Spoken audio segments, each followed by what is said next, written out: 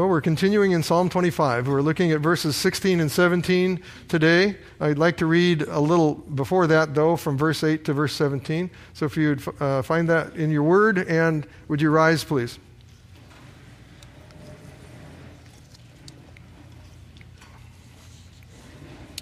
This is the word of God.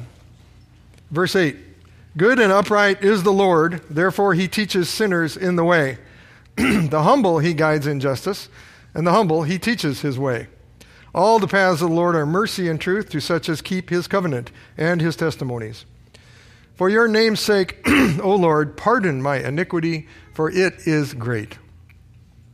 Who is the man that fears the Lord? Him shall he teach in the way he chooses. He himself shall dwell in prosperity, and his descendants shall inherit the earth. The secret of the Lord is with those who fear him, and he will show them his covenant. My eyes are ever toward the Lord, for he shall pluck my feet out of the net. Turn yourself to me and have mercy on me, for I am desolate and afflicted. The troubles of my heart have enlarged. Bring me out of my distresses." Lord, as we come to your word again, we pray that our hearts would be ready to receive it, that you would be glorified as we act in faith, a faith which you began in us. And we pray that we would be teachable. And we thank you for this time in your word. In Jesus' name, amen. So we have been seeing in Psalm 25, and we saw the last time, is 2 weeks ago now, that those who fear the Lord, in other words, who honor him, they honor him in every way. They honor him in worship, and they worship him. He shows them, according to verse 14, it says, he shows them the secret of the Lord, that which can only be grasped by the Holy Spirit. He shows us basically the gospel, the covenant of grace. And those who fear the Lord are enlightened then, as they see the promises of the covenant, they are enlightened to the covenant of the Lord with them, and they live. They live in the knowledge of that covenant and the hope of that covenant as his covenant people. And they seek to obey it as his covenant people by his grace. And the covenant through the blood of Jesus, which we celebrate at the table now, and we are reminded of every week, is only possible for us to keep in him and through him by his grace. He must be our focus in this race that we are on the path we're to walk, and he must be our focus as we come to the table. And our commitment must be like David in verse 15, which is becoming one of my favorite verses right now anyway. Verse 15, "My eyes are ever on the Lord, for he will pluck my feet out of the net." And when we turn our eyes to the Lord, and he is the focus of our thoughts, we learn, I believe, what it means to pray continually. You know, we're commanded to do that. We're to pray continually. And it's hard for us to fathom, how do we do that?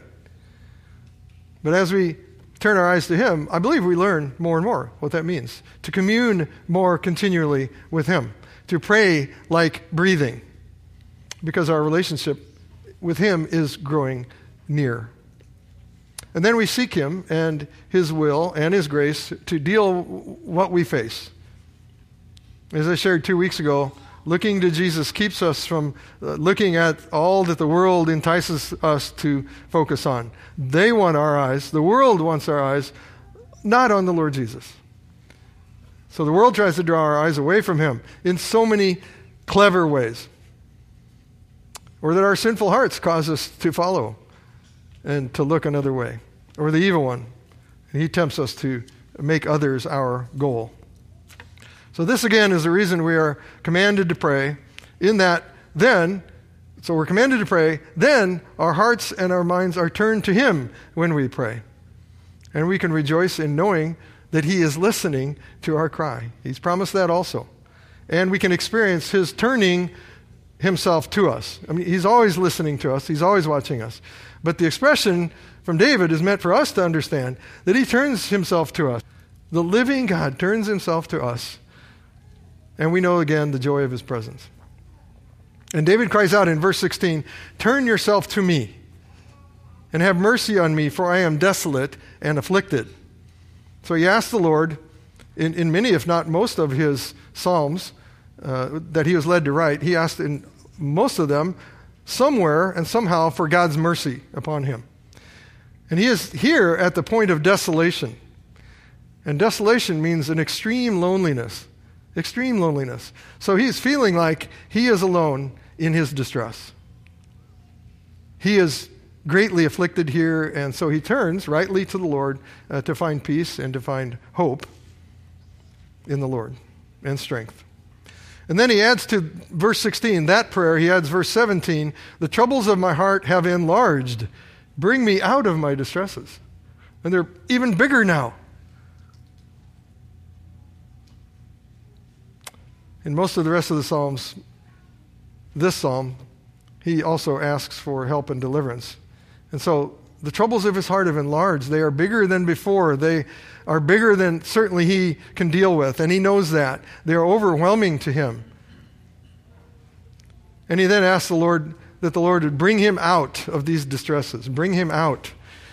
And it could be, of course, immediately that the Lord does this, or it could be a process. But either way, he knows, David knows, that the Lord is his deliverer in every case. He knows that the Lord can do this and has done this. He remembers. He has experienced the Lord's deliverance. He knows that he cannot bring himself out of these troubles without the Lord. And he can't, this is the phrase that Phil usually uses, he can't pick himself up by his bootstraps. He can't pull himself out of the net, like I mentioned last time, that the net that entangles him. He can't do that unless he looks up to the Lord Jesus. And he rightly cries out to the Lord, as we also should. And I believe as David grew in faith, as he grew and matured as a believer, he cried out more and more quickly. He didn't wait very long without waiting so long. And may it be so for us. You know, how much do we struggle? How much do we struggle with to try to bring ourselves out of our troubles when we must learn to quickly seek the Lord's help? And so before I pray and we come to commune with the Lord at his table, I'd like to read some of the words of another well-known hymn. This is What a Friend We Have in Jesus. What a friend we have in Jesus, all our sins and griefs to bear. What a privilege to carry everything to God in prayer.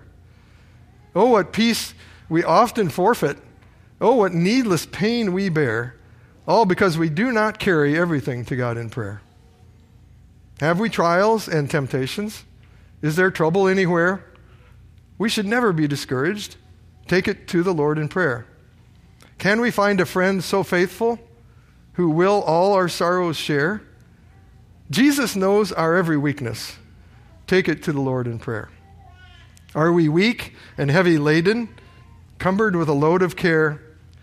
Precious Savior, still our refuge. Take it to the Lord in prayer. Do thy friends despise, forsake thee? Take it to the Lord in prayer. In his arms he'll take and shield thee. Thou wilt find a solace there. Let's pray. Oh Lord, how often do we seek to deal with the trials and sorrows of life for too long before coming to you, before coming to our strength? How much pain do we suffer without drawing near to you? When the troubles of our hearts have enlarged, when we are overwhelmed, it's beyond us. Lord, we thank you that we can come to you and you are able to bring us out of our distresses, but for your glory, for the glory of your name, and to make us more like you. And Lord, you are truly our friend and the one who bore our sins on the cross and who understands and bears our griefs. And we are grateful, Lord, that you have commanded that we remember during each communion with you your blood shed for us, your body broken for us, and how much you bore for us in your humiliation and in your pain and death. Oh Lord, may our eyes be open to you now as we partake of these signs of your goodness and grace and mercy. And we ask this and we come to you now in the name of Jesus, our deliverer. Amen.